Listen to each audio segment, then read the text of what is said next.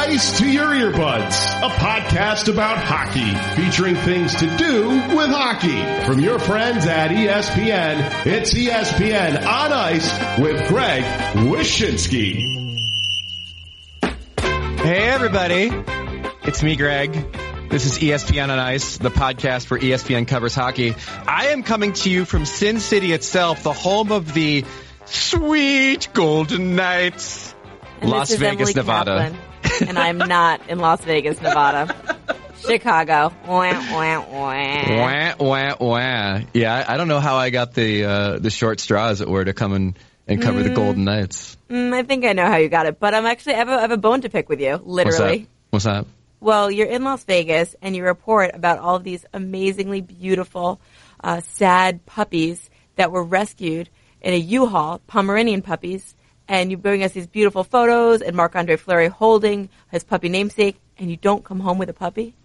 That'd be 164 Pomeranian dog puppies. Oh, my gosh. Just found in the U-Haul. Putting another dagger in my heart. For those who don't know, they had the Golden Knights were involved in finding all these dogs' homes. The dogs were found in a U-Haul and immediately became like the top. Like you turn on the nightly news in Las Vegas and it's like puppy update. Our top story: tensions grow with North Korea, but first, those 164 Pomeranians found in the U-Haul. So they became like celebrities, and then the Golden Knights got involved and helped them to try to find them all homes. They did a raffle at practice where people were spending like $200 to get these raffle tickets to try to adopt puppies. Just for the chance to adopt a puppy. Right, exactly. Because all the puppies had like hockey names. Like one was named Selly, one was named Biscuit, and so on and so forth. So it was cool. I mean, Marc-Andre Fleury holding a puppy. What else do you want in life? The thing I want to say with the Golden Knights is this, that I find really, really fascinating in being here, and I was here for Revenge Night, where Gerard Gallant and Riley Smith and Jonathan Marchessault all got their revenge on the Florida Panthers. And the thing occurred to me, what a rivalry! I know, rivalry night made. Why didn't we have that on a Wednesday? You know what? Just next year and every other year, NBC will take ownership of that. Well, it's better than Boston and Minnesota trying to force that. But Chicago and Philly, long history. That was a travesty. The thing I discovered is this, like, that was a revenge game, right? And we're all trying to figure out why the Golden Knights are good. You know, it's sort of inexplicable, but it's almost as if every game is a revenge game, right? Like, you know, when you pluck players from every team in the league, outside of Tampa, where Jason Garrison's no longer with the team, but like almost everybody on this roster is from somewhere else. And so every night it's like, oh, let's win one for Coach and for Riley and for Jonathan against the Panthers. And then Malcolm Subban really needs to beat the Minnesota Wild. Yeah, exactly. Right. Got it. Win it for Tucker. Win one for the Tuck man. And then like Malcolm Subban in Boston and so on and so forth. And like, listen, it's a long regular season. There is way too many games. And you know, sometimes you need to get up for these games that might not necessarily be, like if you're playing, for example, Florida at 5 o'clock on a Sunday, like you might need to get up for these games.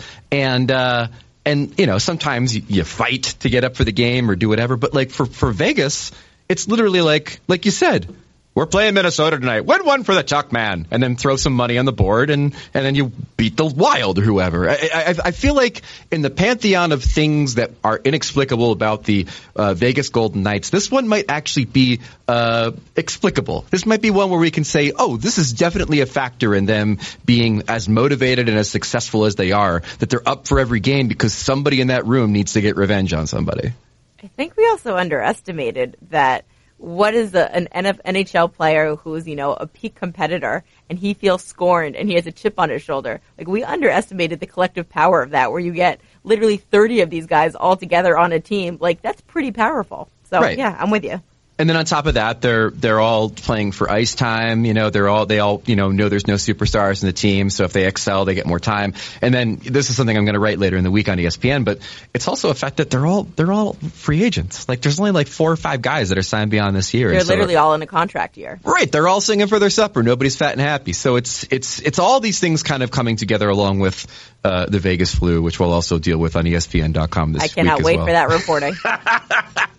I don't know where that reporting took you, but I'd love to see it. Oh, that's just it. I mean, it's been a very sort of Hunter S. Thompson existence for me here. Yeah, boots on the ground. Maybe you had to have, you know, just a beverage to see what it would be like to have a beverage in Vegas before going to a hockey game. Well, it's like Jason Patrick in the movie Rush. I mean, to be a cop on the heroin beat, you must, of course, shoot up, right? So to do the Vegas flu story, I mean, I must stay up until 5 a.m. and then attempt to, practice the next day, right?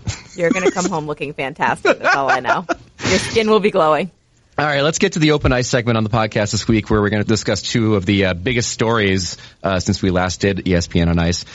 Eugene Melnyk crying poverty at the Ottawa Senators outdoor game, the culmination of a year-long centennial celebration for the National Hockey League. What was the final score of that game? Do you remember? 2-0. Who knows? Nobody cares, because all they remember that was wrong. is Eugene Melnyk talking about how the team's broke. And he wants to maybe move it, and he's not going to pay the players as much money anymore until he gets a downtown arena. That's all people are going to remember. Okay, first I have to say the press coverage of this in Canada has been phenomenal. This is a real subhead on a Toronto Star article about Erik Karlsson's take on this. Ottawa's captain isn't letting the controversial relocation comments ruin the good news of the Senators' NHL 100 win and the pregnancy announcement with his wife. That was a real thing that was published by a real publication. Anyway, it's amazing. People are freaking out about it, but rightfully so. This is the stupidest thing someone has said unprovoked since Barry Trotz made his comments about Shattenkirk, which, by the way, have since been resolved. He said sorry. Sorry.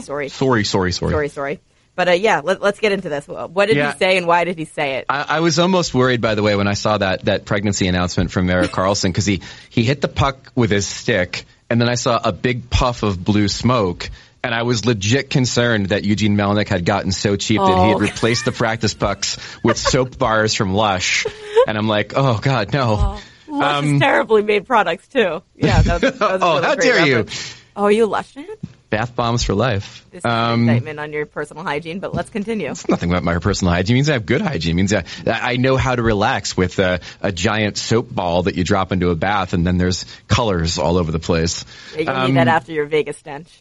Damn right. So Eugene Melnyk said that, basically made a relocation threat, said the market's unproven despite the team having been there for, 25 whatever years now, and talking about how the necessity for a downtown arena, talking about how much they spend on players and how he wouldn't want to spend that much on players because Can we take a pause right there? Yeah. This is a guy that has dealt away some fan favorites just for the sake of doing it.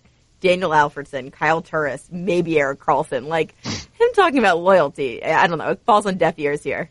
Well, and then also the Alfredsson thing is ridiculous because if you read enough stuff being said about Melnyk and this team, there's a theory out there that Daniel Alfredsson left to go, quote unquote, be a father because Eugene Melnyk screwed him out of some promotional money that was due to him, or some marketing money that was due to him. So it's cheapness abounds. And the other thing I read too was that Melnyk is not spending any money to improve their arena because he wants to get a new one. So, now it's like they're living in squalor. Well, that's not that bad, but, Right. And we have to address, their arena is not fit. It's far from the city. They don't get great attendance. He even pointed out he was having a hard time selling playoff tickets when they're doing well, and therefore he just blames the fans, which, look, it goes both ways. But it would really help if this team did move downtown. But the way he's going about it and manipulating Ottawans, is that correct? Ottawans? Yeah.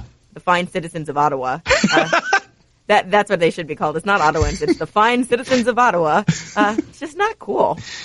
Let's do a little history lesson here about this arena. Yeah. So the reason it's there, the reason it's in Canada, and it's nowhere near the city, is because Bruce Firestone, who was the Senators owner when they got the expansion franchise, wanted the team to then have to be the centerpiece of a giant commercial development in west of the city. So when they tried to build a Jane Stadium, what's it called? They wanted to build a 22,000 seat arena, which then got knocked down to the smaller capacity. They built it, and so the whole bit was we're going to have this hockey team, and it's going to play in this arena, and we're going to have this arena, and then around the arena will be all of this commercial development, and there'll be money everywhere. Canada. Yeah, so much money, roller coasters, money, so much winning. Wow. And just imagine a really ridiculous board game no one wants to play. So the problem is that they picked the location to build the arena. They're going to go with, boots on the ground, shovels in the dirt, everything. And there's a problem with that ground. And the issue was that, they wanted to get rid of, like you said, there was a problem with the ground. They wanted to pave over a bunch of farmland to build it. And everybody there is like, no, we don't want that. So they build the arena without the massive commercial development that happens around it. And that's how we got into this pickle, is they built it in the middle of nowhere because it was going to become somewhere, and then it wound up being nowhere. And then here we are. Here we are, exactly. And here's Eugene just monopolizing all of the coverage about the 100 celebrating years of the NHL.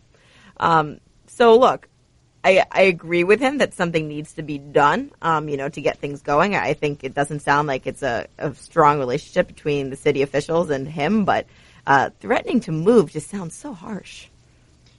It is harsh, but I mean, that's what you do to get attention these days, right? I mean, it's what Calgary's doing because they're crying in their beer over the fact that the city's not bending over like they did in Edmonton to give the Oilers an arena. They're like, well, Edmonton got one, why can't we? And then Calgary's like, because you're not in Edmonton. Right. And so they start talking about moving, and now Ottawa's talking, putting out the relocation thing. That's just what you do. And you do it at a time when obviously Seattle, Houston, and Quebec City are all cravenly ready for an NHL franchise. So they know that there's a little bit of leverage to play that game. It's different when there are no places to move your team, but there's 3 really decent places to move your team now. Right. And I was at the NHL Board of Governors meetings, which I've decided I have to say in that voice. There was no update on Houston, but that's still a very viable place that I think the NHL is looking to go in the future. Quebec City is kind of in a standstill. They actually technically applied. Their application is on hold, which I think is the most amazing fun fact ever. They're just still pending, by the way. They don't have to reapply again. You've applied. We've heard from you, Quebec. We know you guys want it. It's like when you apply for a job that you obviously didn't get, but you just call HR occasionally, be like, I submitted my resume 2 weeks ago, and I was. It's in the pile. It's in the pile. So Quebec, that's how it's in the pile. But anyway, these are 2 cities with 2 fan bases that theoretically would welcome an NHL team, and 2 cities where, the city officials would, spearhead construction or do the things that city officials need to do to welcome and usher a team in. But, I don't know. Look, I love Ottawa fans, even though they might not love me. I want the best for them. Mm-hmm. I think they're lovely people. But let's just be honest. This team should have never existed. It just shouldn't have. They shouldn't have never put a team in Ottawa. It's a really and I know the argument was always I think it was at the time in 91 or 92 the biggest Canadian market that didn't have a team. I look back at it. Do you know who they beat to get the expansion franchise in Canada? They beat Hamilton, which obviously people remember from the hit musical Hamilton. No, they beat Hamilton. Which joke was one of your best. Thank you. Which was obviously in the running to acquire the Nashville Predators at one point when Jim Balsillie was going to move them there, and has also sought a team. But I look back at it, and I never knew this, maybe because I was a wee child. But so Hamilton loses the bid. They already had an arena built, and at the time of the bid, they thought they might get a team. At the time of the bid, when the NHL picked Ottawa, this is fascinating to me. It's fascinating to me. They received the owners looking to get a team for Hamilton received a commitment from Tim Hortons Donuts. Stop. To finance 92% of the team. Now, Tim Hortons would have been the majority owner of the NHL team in Hamilton. At the time, a 500-store franchise in Canada. So imagine that. What that Hamilton team ends up being with the exponential growth of Tim Hortons Donuts. They'd be bigger than the Leafs, I bet, had they won the bid. Well, I'm sorry, my mind is just wrapped around this, that they literally could be a Tim Horton-owned NHL franchise. I know, right? The most Canadian thing ever, and just do all this. But yeah, but Hamilton, how big? That's a suburb of Toronto, correct? Yeah. Huh. Yeah.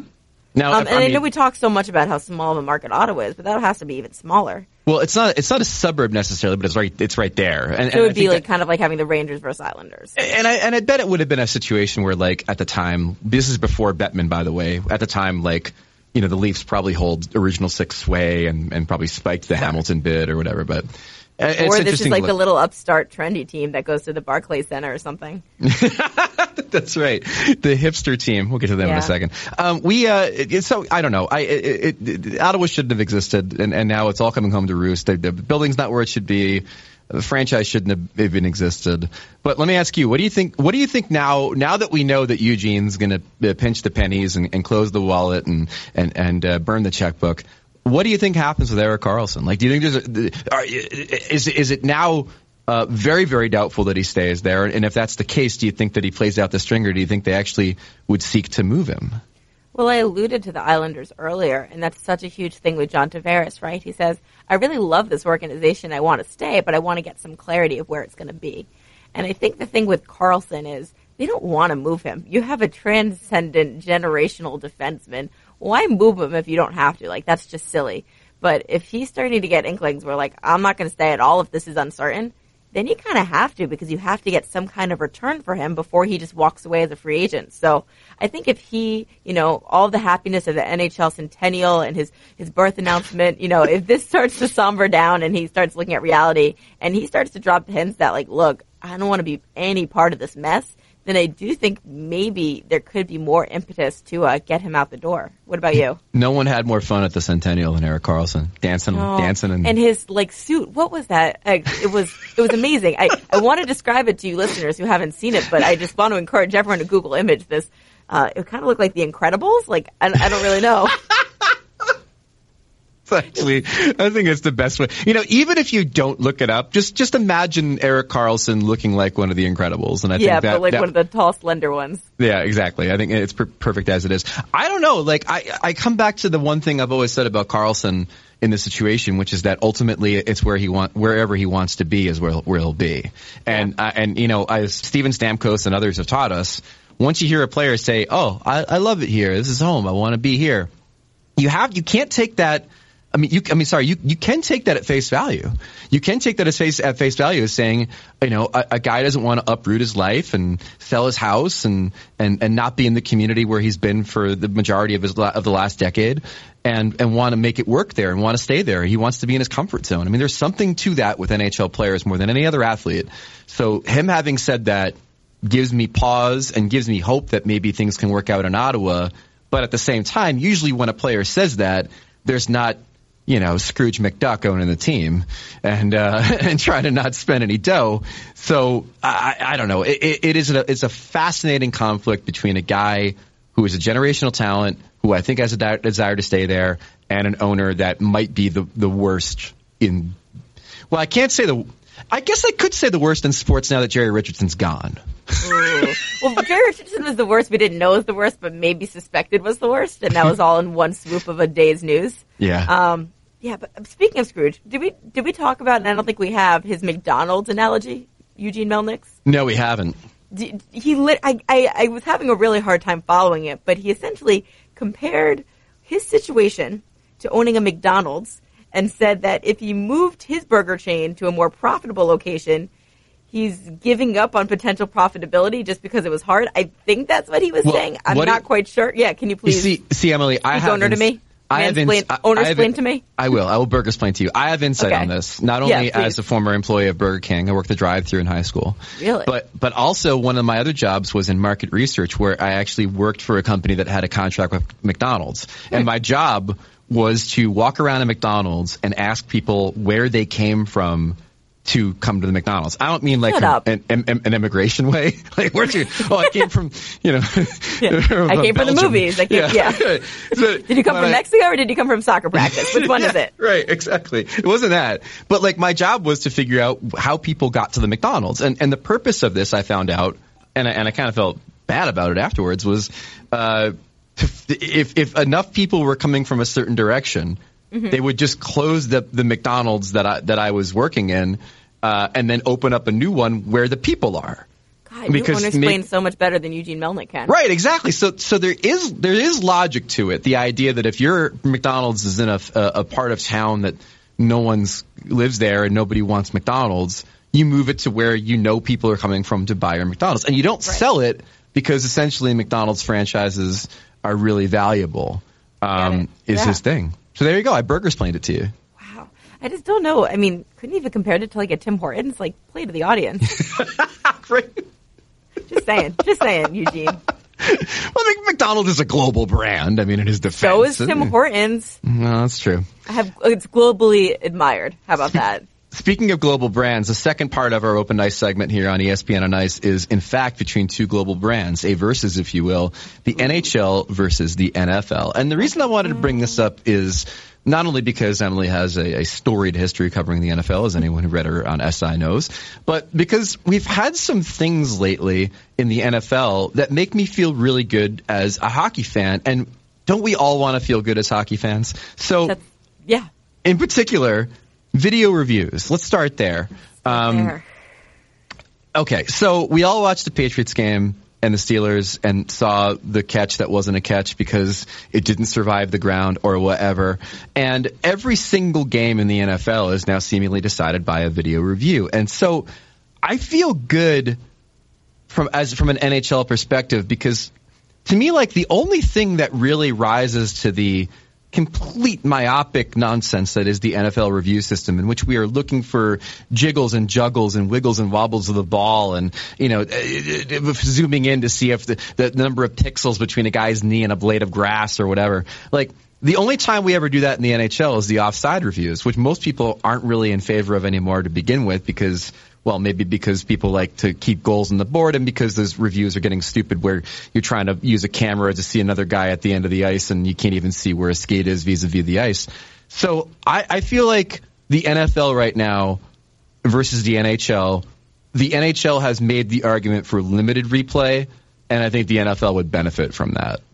100%. And it's funny, earlier this season, when I was making my transition from the great world of the NFL to the even better world of the NHL. Now, what do you have to do when you do that? Because here in Vegas, they have a ceremony when somebody wants to become a Knights fan where they revoke their old jersey and pull a sword. No, they really do. I don't know the specifics of it, but somebody told me about it. When you become an NHL writer after being an NFL writer, is there a ceremony? Yeah, they seize my phone and they take away all the NHL PR guys I used to have to text and say, "Can you confirm?"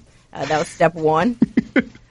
Step two is they were like, "Yeah, there's a ceremony. Here are your Sundays back. Enjoy. What are you going to do with them?" And I'm like, "I don't know. I'm going to have brunch sometimes." And then they make you drink old Zamboni water like it's the blood of Kalima in the Temple of Doom. Old Zamboni water. And then there's a reception with Tim Hortons donut holes at the end. It's wonderful. I recommend it to everyone. My NFL friends, are you listening?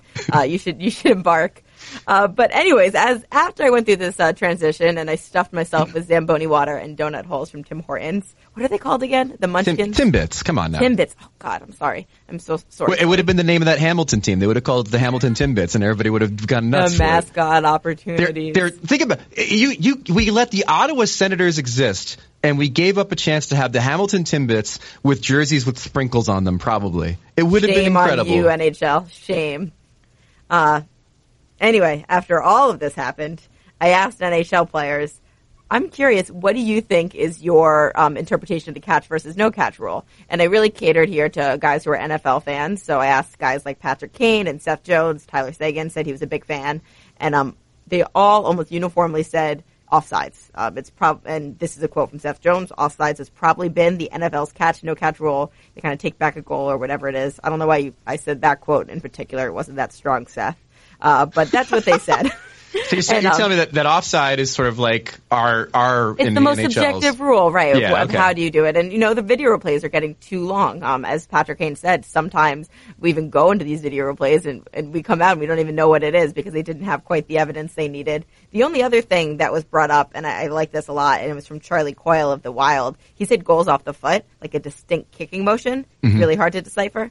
Anyway, the point is, in the NFL, what they've done is now that we can see every angle and now that we have this information overload, they believe they need to use it. And when they were trying to decide the catch versus the no catch, they had to make this definition. I wrote this story a couple years ago when the refs were under fire. 2 years ago, they clarified the definition of a catch and no catch to 158 words. And that's because they had to encompass all of these different nuances. So if you're a ref deciding in real time, that's really difficult. So we have to go to the video replay and we have to watch all of these different angles and apply it to the 158 words. Whereas if there's just some drunk fan at a sports bar in Buffalo, he knows right away, catch, no catch. So I think part of the problem there is information overload. And I do feel blessed after, like I said, I went through this great ceremony and I've gone over to the good side. We don't have to do that anymore. I have to feel like there's several issues of redundancy in drunk fan in a sports bar in Buffalo, but I digress. Yeah, and I'm really sorry for singling you guys out, guys.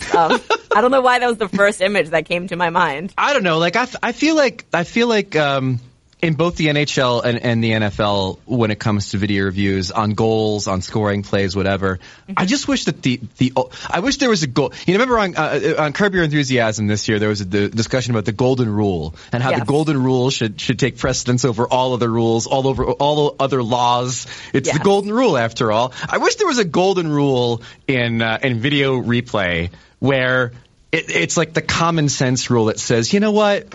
If we polled 10 drunk fans in Buffalo, what would they say? Or simply just like, it like didn't survive the ground as this rule reads, but we all know it's a touchdown. It's like we all know that was probably a kicking motion, but did he mean it? Probably not. It's like or anything like that. I just wish there was like a common sense golden rule that was the prevailing wisdom for reviews. But the other thing I wanted to bring up with you is about the NHL versus the NFL is in player safety. Now, I feel like in the NFL there's been an uptick in suspensions for headshots this year, or at least the conversations about it. And part of it is definitely what we saw in the NHL many moons ago, which kind of sparked the Department of Player Safety, which was the more you see guys being carted off the field because of illegal hits, the more attention will be paid to it and the more suspensions and discipline will come down. Sure. I just think the NFL is really bad at it. Like, really bad at it. Like, I know people hate the player safety thing in the NHL for being inconsistent. I think the NFL is like literally so arbitrary. Yeah, a monkey spinning a wheel or somewhere in their office. Like, it just makes no sense. It really is. And now you hear Troy Vincent, who's the head of one of the guys in the league office, saying that they're going to consider the targeting rule, which they have in college, whereas if a guy looks like he's going to target, if he looks like he actually targeted a guy, he's going to get kicked out of the game. It's like, I don't know, that's just not going to solve the problem. I think part of it is discipline. And look, I think there's this really careful line where most of these guys aren't headhunters. They're mostly not trying to decapitate their brethren out there. But there are some plays that are just unsafe, and you have to rule them as such. And when you get inconsistent penalties, it's just not helping it, and that's what's happening in the NFL. And I do commend the NHL because I think this process is much more streamlined. It is, and you make a good point, which is that they're not trying to injure people; they hit like they hit. And I think in the NHL, to the players' credit, like the player safety thing has taken hold and it's worked. These guys simply don't headhunt as much as they used to. The blindside hits are done.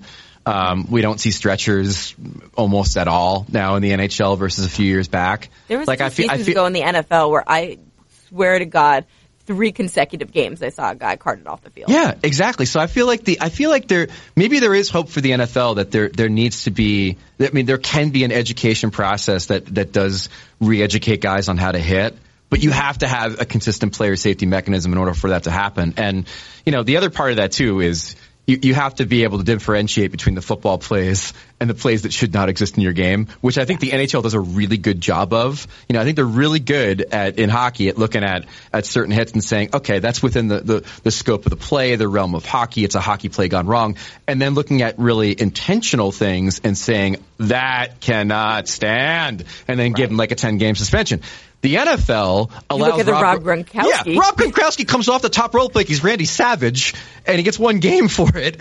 And in the NHL, that would have been an intentional play, and I don't think it would have necessarily mattered if it was Gronk. I think the guy, the guy gets 10 games for it. I mean, in the NFL, that's the equivalent of like maybe 3 games. But the idea that an intent to injure play in the NFL is kind of getting a wink and a nod versus what would happen in the NHL, to me, is like the starkest difference. Yeah.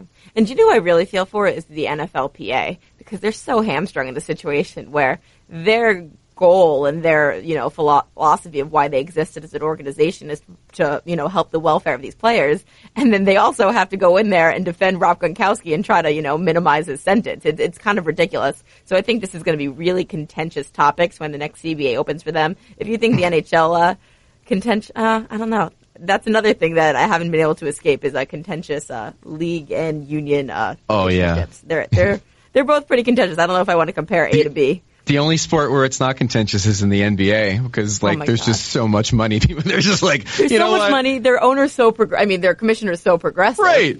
But like at the end of the day, they make so many billions of dollars, and there's so few players versus the rosters that you have in the NFL and the NHL. Just like, all right, we'll work it out. Let's not stand on ceremony here. Let's just make sure that we can all get our billions. Right. And hold hands and kumbaya it. All right. After the break, we're going to bring you a Vegas-centric interview this week. This is ESPN on Ice. I love sports. I just wish they could be with me always. They say you don't choose the app chooses you. It is everything I could ever want in a sports companion. It can stream the games and shows that I love, and it's there whenever I need it. I never thought I could find an app that loves sports as much as I do. Until now. Download the ESPN app to stream ESPN Radio and all the ESPN networks now. All right, we're back, and this week on ESPN on Ice, we are speaking with Vegas Golden Knights defenseman Deryk Engelland, former Pittsburgh Penguin, and a guy that you might remember for really just absolutely bringing tears to the eyes on opening night here in Vegas after the tragic mass shooting on October 1st. Speaking from the heart, speaking to the assembled fans. Emily and I were both there. That was a hell of a moment, wasn't it? It was. Well, Deryk joined us for this interview, and the first thing I wanted to know is he is I think the only guy in the history of Las Vegas hockey to be both a member of the Golden Knights and the previous pro team that was here, the Las Vegas Wranglers. I wanted to kind of know about that. It was an eye opener. Like, it was my first year pro was here, so you get out of juniors, you don't know where you're going, and you end up in Vegas of all places. So it was kind of, I probably thought of it as every other tourist, the Strip and everything, and then you get picked up and you don't even go to the Strip, you head out to the city, and from that day forward, I've loved it here and made it home now. So, when you were playing here back then, what was hockey culture like? Were there fans at the games? Yeah. Were you surprised by how many hockey fans were here in the desert? Yeah, I want to say we averaged like 5,500 for the East Coast my first couple of years. Mm-hmm. So that was, for the East Coast, that was phenomenal. The rink was great. We had an older team, first year in the league, and it was a lot of fun. The fans were great. The more you live here, the more you find out there's a lot of people from more northern states that are maybe a little more hockey culture, mm-hmm. To help, I think, build with the fans that don't know much mm-hmm. about hockey yet. The fan thing fascinates me here because I think you guys are at a place like the Penguins game this past week, the big Murray versus Fleury showdown. I mean, I've been hearing from all these people that it was a playoff atmosphere with all the Penguins fans are in the building, and I feel like that's an interesting dynamic here. Like, you play in Pittsburgh, it's a Pittsburgh house most nights. You're not getting the 40% Capitals fans for a Pittsburgh home game. But here, when the Leafs come to town, when the Penguins come to town, they're going to have that kind of enemy fan dynamic. Do you think that's good for the fan base ultimately to have that many visitors in the building? Yeah, I don't think it's a bad thing. It makes, they start chanting and then your fans start chanting, and it's kind of a battle there, and it makes the building more energized, it's louder, and we can definitely feed off of it.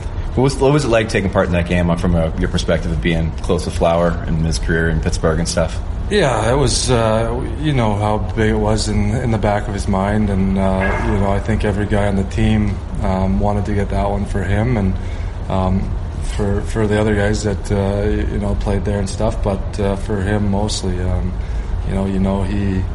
he had 12 years there or whatever it was, so that's a long time of your career in one spot, and to be able to come out and play against two-time defending Stanley Cup champs and get the W for him was huge. Seems to be a reoccurring theme, though. As we do this podcast, last night you guys beat the Panthers. Riley and Marchessault combined for the empty netter. Turk gets the win over his old team. Earlier in the season, Malcolm Subban beats the Bruins, and on and on and on. It seems like there's like a revenge tour going on here for you guys. It seems like. For expansion, every guy, we got someone from just about every team on the team. So, it's that the first one against that team. You always want to do that guy good and go out there and give it your all. But I think maybe Fleury's was a little more special for him. Probably. We obviously should probably talk about one of the most emotional moments, I guess, of this incredible, successful season, which was opening night. Can you tell me how your speech came about? Like when you decided to do it, what inspired you to do it? For Toss and the team kind of brought it. Thought it might be a good idea for me to make a speech, and I don't really speak in front of a lot of people very often, so I was a little hesitant at first, but my wife and I thought it would be a good idea, and they kind of sent over more or less what they wanted, and my wife looked at it and she's like, there's no chance you're going to be able to remember all that, so she I guess you could say dumbed it down a little bit for me so I could memorize it, and it was a lot of emotions to have the people out on the ice, the first responders, some of the victims, was a lot of emotion going through everyone, and just to be able to pull off and get the response from the crowd was pretty special. What was your reaction after the shooting? I remember reading somewhere that you got immediately involved in some community stuff in the aftermath of the shooting here. Yeah, the next day we went out. I have some good friends on the fire department. We do a charity game every summer with them, and reached out to them and if there was anything we could do, and we went and bought a bunch of groceries and food and took them down to the Union Center for the fire hall, and they were just opening it up to some of the first responders and families to go down there and talk and get whatever help they needed and stuff like that. So we just went down there, brought them some food, and just kind of talked to some people there, and then the next day it was with the team going around the city and all the stuff that we. How long you lived here for? Basically 14 years. Couple summers we didn't spend here, but for the most part. Where's the city now as far as its reaction, its aftermath of the shooting? Like everywhere you go here, you still see Vegas strong stuff. I mean, as a guy who's from Jersey who lives in New York, I mean, we obviously shorthanded to 9/11. Here it's like October 1, I guess, or 1 October is I guess what they call it for shorthand. I mean, it seems like it's still very much on the minds of people here. Heck, I mean, for me walking around the city this week, they're putting up steel beams on all the sidewalks now, I guess, just in case someone tries to drive a car up there now. Really? So it's like, it's still going. It's you still see it everywhere. You talk to people around the city, and they're still obviously affected by it,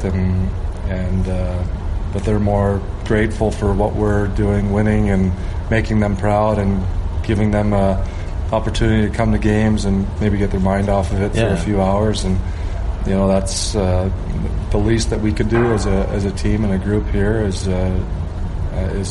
help them forget and get past all the stuff that has happened. Everybody's got theories about your success here, and one of them was from no less an authority than Gary Bettman, who said at an event I attended last month that his opinion on your success here is that tragedy bonded you with the city in a way that no one could ever anticipate, no one could ever encapsulate. And that once that moment happens, every game you play here, you're probably thinking you're playing for those people. Definitely. I think it definitely, for the start of the season for sure, even the first two road games, every guy on the team wanted to do it for Vegas and the people that were affected by it. And, you get those two games out of the way, then you come home and another emotional home game. And, I think it just got us going and playing the right way, playing for each other and for the city, and we've just kept it rolling since then. I've seen that you've been on the record as a Vegas flu denier. You don't think the Vegas flu might necessarily be a thing that's affecting the road teams coming here? True or false? I think you can, if you're going to do anything, you can do it in any city here. You go to New York, you go to Nashville, Florida, anything. If you're going to do it, you're going to do it no matter where you are. And I think everyone in professional sports knows the time and place to do it for the most part, and I think go to credit, it's a fun building to play in, and I think the guys just come out flying, love playing here and in front of the fans, and it's a good atmosphere. It's the right amount of Vegas kitsch. I actually am a fan of the pulling the sword from the stone bit they do before the game. I think it's kind of goofy fun. Yeah, I haven't seen it yet. I've kind of seen pictures on or parts of it on the replays and stuff like that. But it's pretty fun. It's a shout out to the Excalibur, which is one of my favorite cheesy casinos here. Yeah. I actually took my son to that this summer. The tournament show, the jousting and stuff. He stood the whole time and was just right? Intrigued by it. It's my favorite thing about Vegas is that you can find your own level of fun. Like there's no pressure to always go to the Bellagio or wherever. Yeah. Like if you've got a family here, you can take them to the Excalibur, Circus, and places like that. Yeah, it's one of the things I love most about the city. Yeah, there's something for everyone. Yeah. If you're not into gambling or going out or anything, there's shows, there's all the best restaurants in the world are here. So you have everything, and then you go outside the Strip and people are amazed with what's out there. One of my pet theories about you guys and your success is this. I mean, the level of competition that must exist on this roster. Like, it became kind of a running joke almost amongst hockey fans how many defensemen were here. Like, you guys are like 1 billion defensemen after the expansion draft, and yet they're all sort of still here. How much is sort of the internal competition? Like Gallant mentioned the other day, you guys don't have any stars, yet.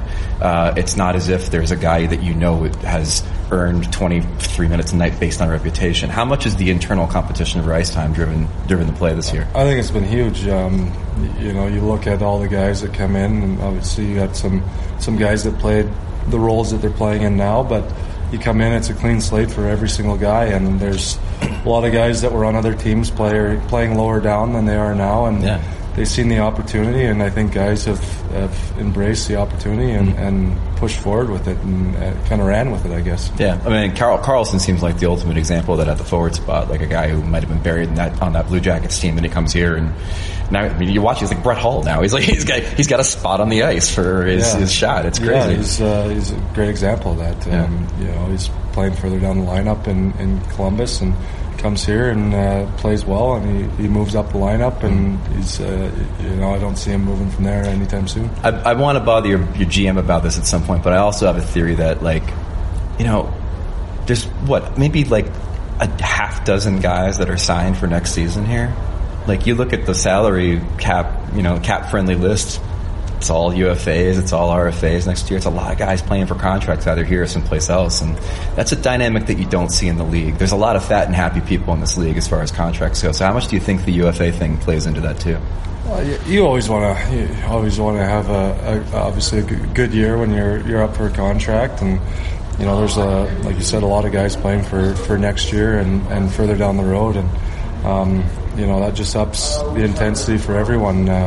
Everyone's playing for. No one wants to leave. Everyone wants to stay in one spot, and it just ups that intensity for everyone a little bit. Mm-hmm. How much? I was going to say too, like, how much of this is to keep the team together? I mean, you guys know if you're successful, if you're in first place in the Pacific come trade deadline, it's a pretty good chance you guys are going to be kept together more than anyone thought you would be. How much of that dynamic is at play here too, that you play for the guys in the room because you want the guys in the room to stay? Yeah, we got an extremely good group of guys, a lot of character in the room, and I think you go talk to anyone, and every single guy wants to stay here.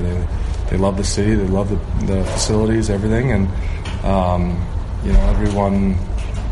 everyone wants to keep the team together.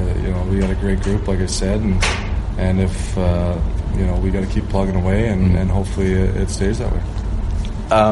Two more. How much did you have to play ambassador here? Like, when guys came here, they must have bugged the hell out of you to figure out where to live, what to do. What do I do? You're the unofficial mayor of Las Vegas, and there's a lot of guys here.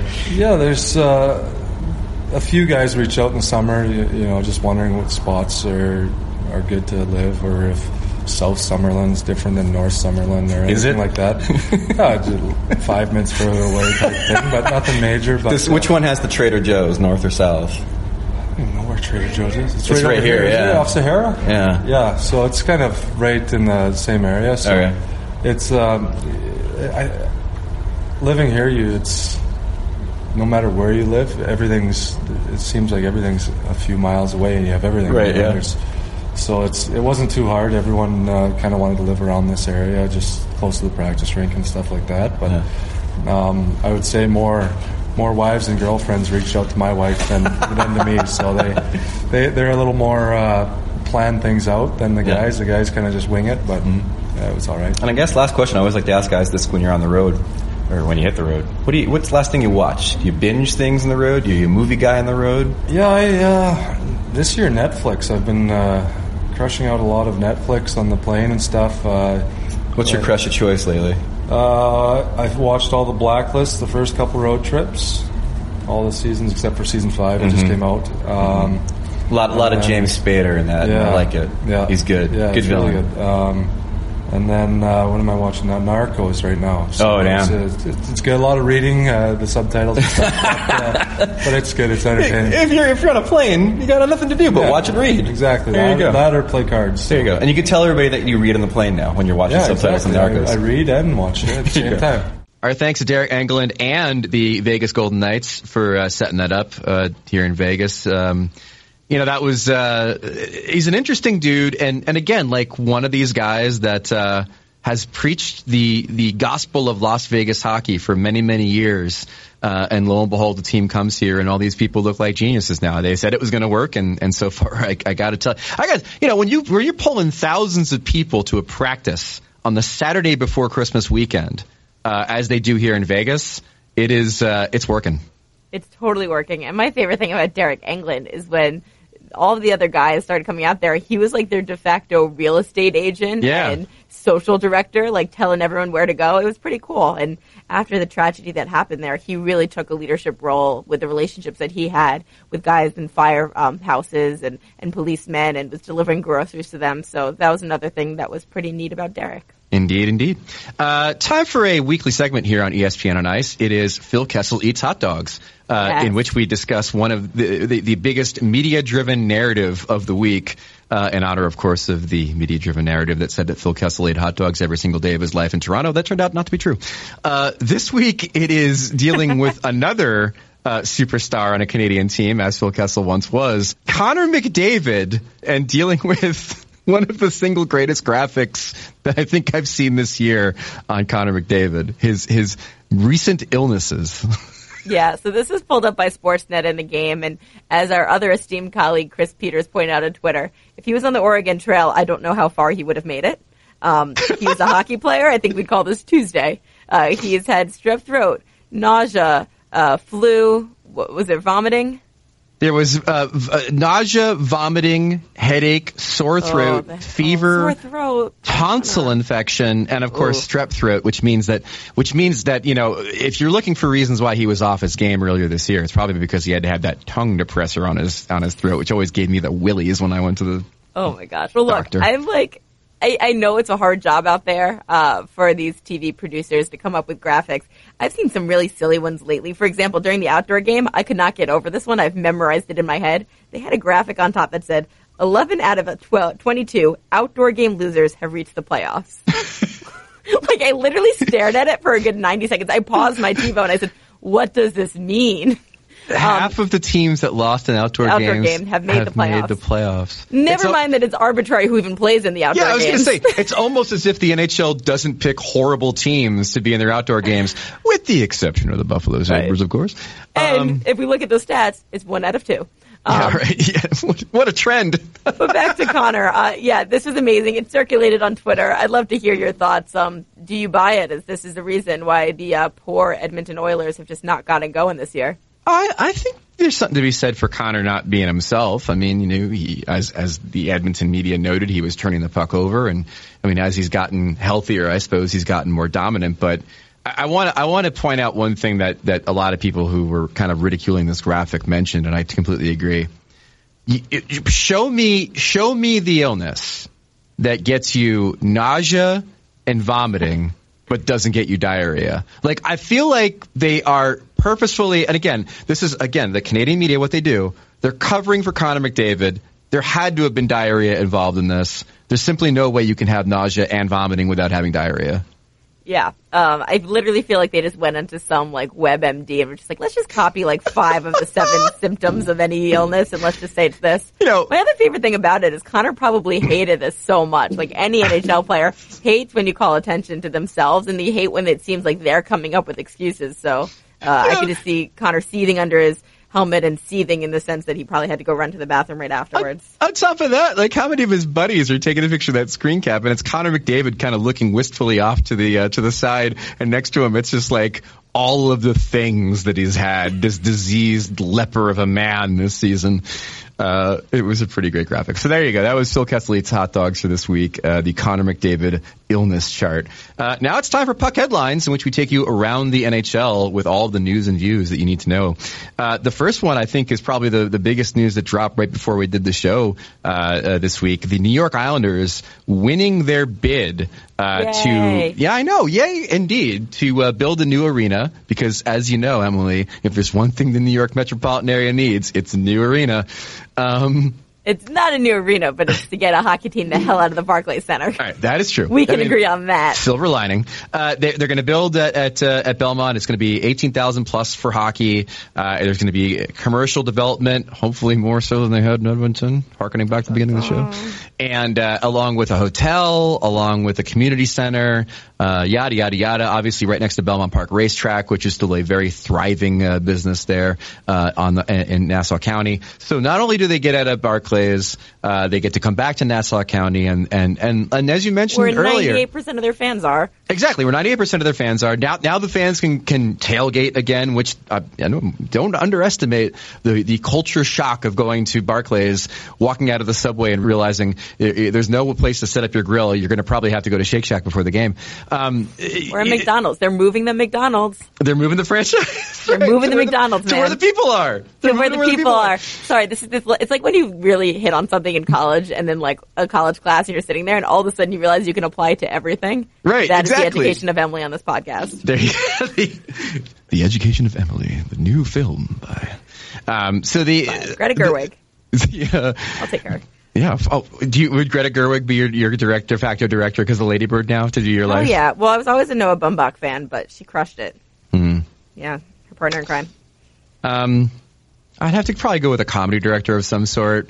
Maybe for you or me? For me. She's comedy. She's a little mumblecore. Yeah, but for me it would be like, whoever did the early Jim Carrey movies where it's all just pratfalls and talking with his butt and stuff would probably be my life story. Sounds fitting.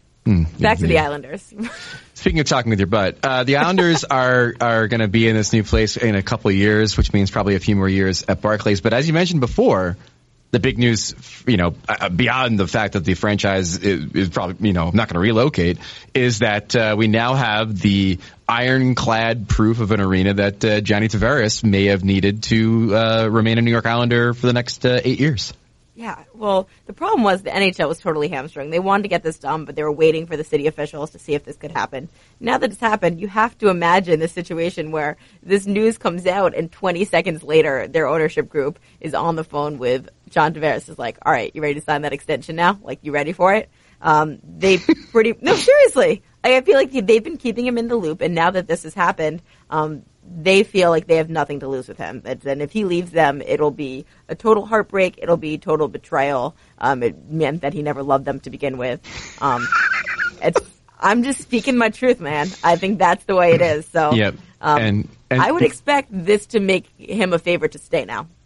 And not to Sarah McLachlan this thing, but I will remember you, Barclays Center, for the white SUV. Tell me how bad those sight lines were. The white SUV that was parked on the side of the rink because they didn't actually fill the seats all around the arena because it wasn't built for hockey. I'll miss you off-center Jumbotron because the concrete poured for the rink or for the basketball floor was meant for basketball, not for hockey. So every hockey game was played under a Jumbotron that was off-center. And I will, of course, miss you most of all.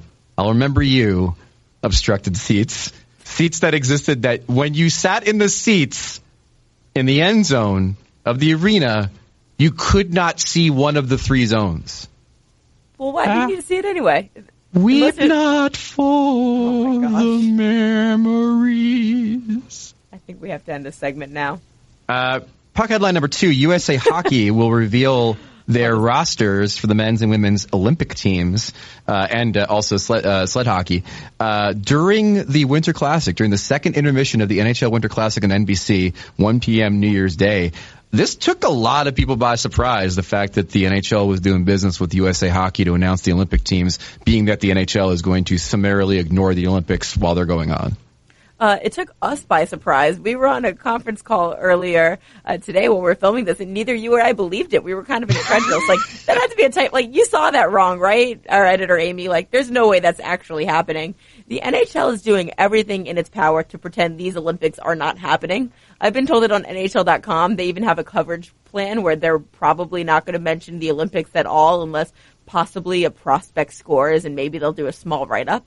So for them to kind of get in cahoots and do this big event at their biggest event of the year, which is the Winter Classic between the esteemed rivals, the New York Rangers and the Buffalo Sabres, we will get into that at a later date, seems really significant to me. And it seems like someone is just biting their lip and just saying, whatever, just let it be. Like, let's just do it. My first thought was that it was an NBC thing where NBC's like, look, come on now. Like, we're giving you billions. This is our event. This is our event. Like, let us do this. But We've been your partners for so long. Yeah.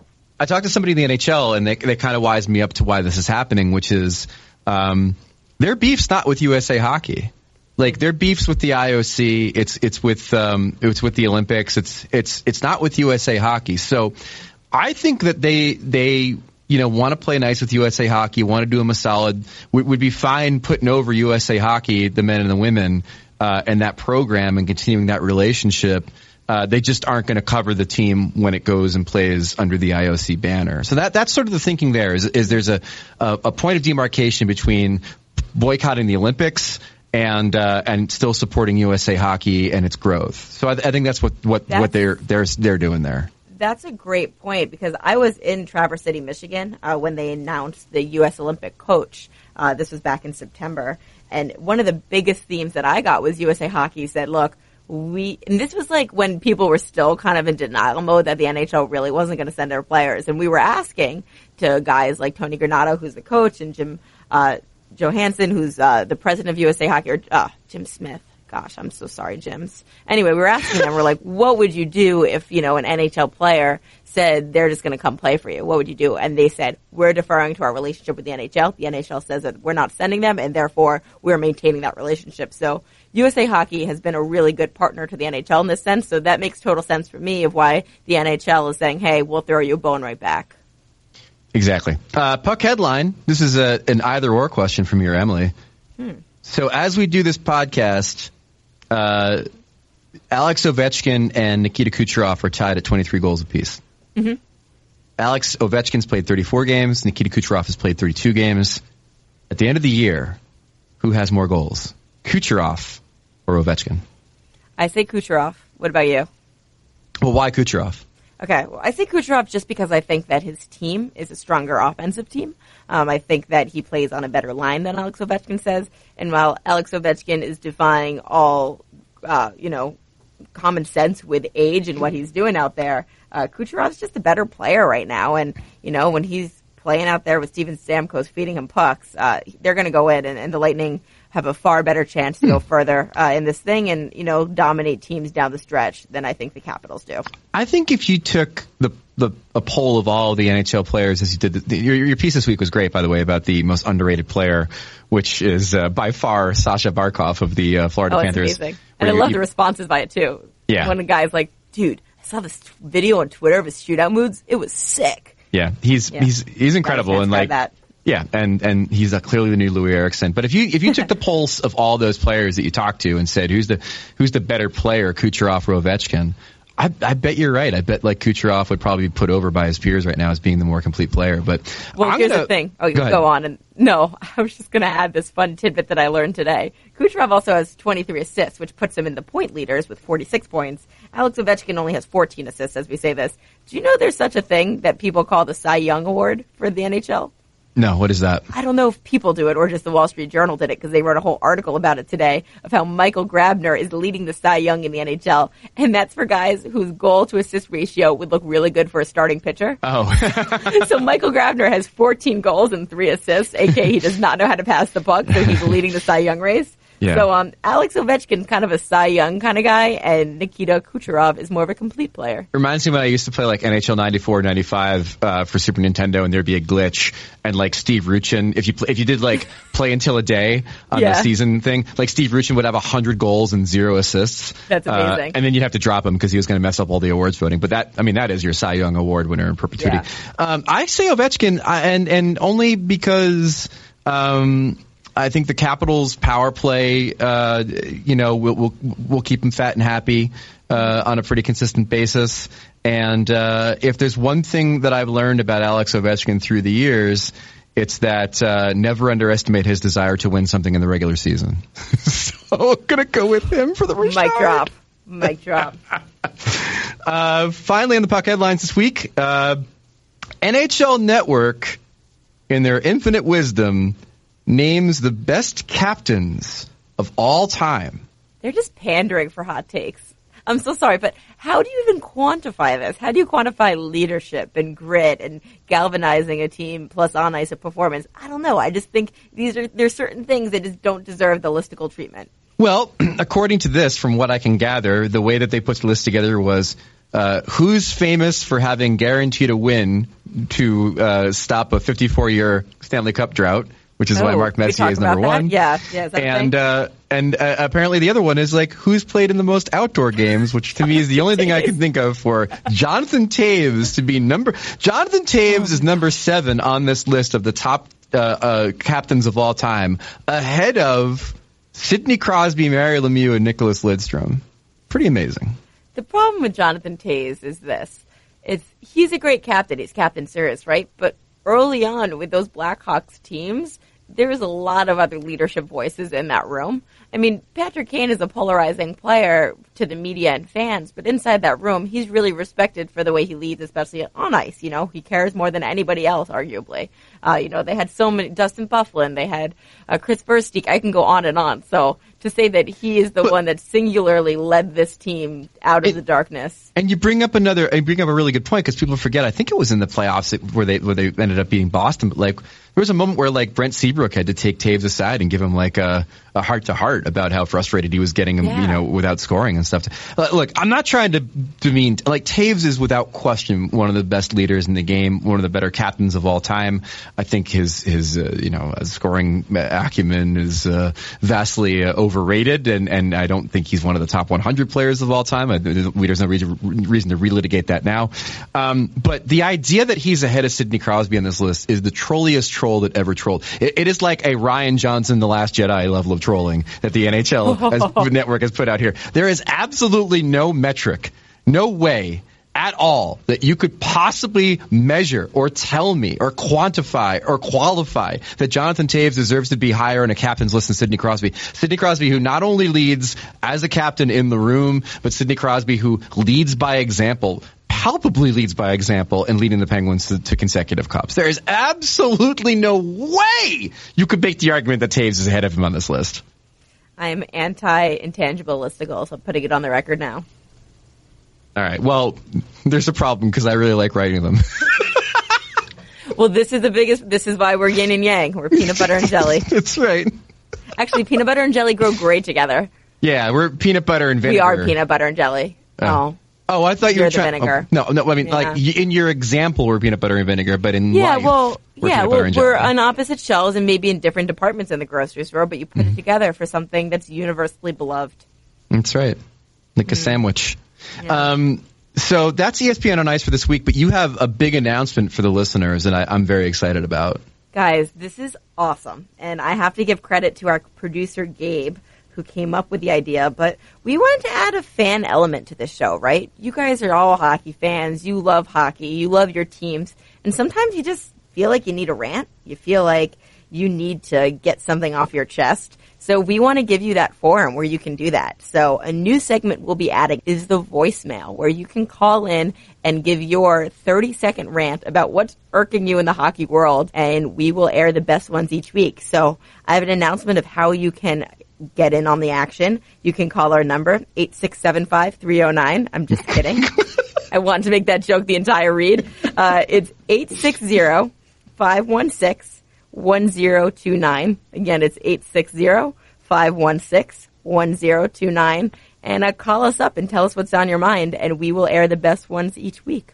Yeah, and what it's going to be is sort of the little kiss-off segment at the end of the podcast. You know, we wanted to have a way to kind of punctuate the thing. So when we're done talking, we're going to turn the mic over to you guys and air some of these rants to end the show, which I think is the perfect way to send it off. So I'm putting out my first open call to Islanders fans. You can give us your sound off on how much you hated the Barclays Center, or Ottawa fans and how much you are angry at your owner, Eugene Melnyk of McDonald's comparison fame. I loved it. All right, well, that's ESPN on Ice for this week. We'll talk to you next time. Thanks to Gabe for producing. Thanks to everybody for listening. Again, if you dig the podcast, subscribe to it and like it and give us favorable reviews on the iTunes. And if you're somebody who liked the old podcast that was on this feed and you're listening to us now, thanks for doing it. We're a different kind of deal, but I think you'll enjoy what we're doing with it. And we'll talk to you guys next week for a big year in review show. I'm Greg Wyshynski. I'm Emily Kaplan. Bye. This has been ESPN on Ice with Greg Wyshynski. Download and subscribe to the show in the ESPN app and in Apple Podcasts.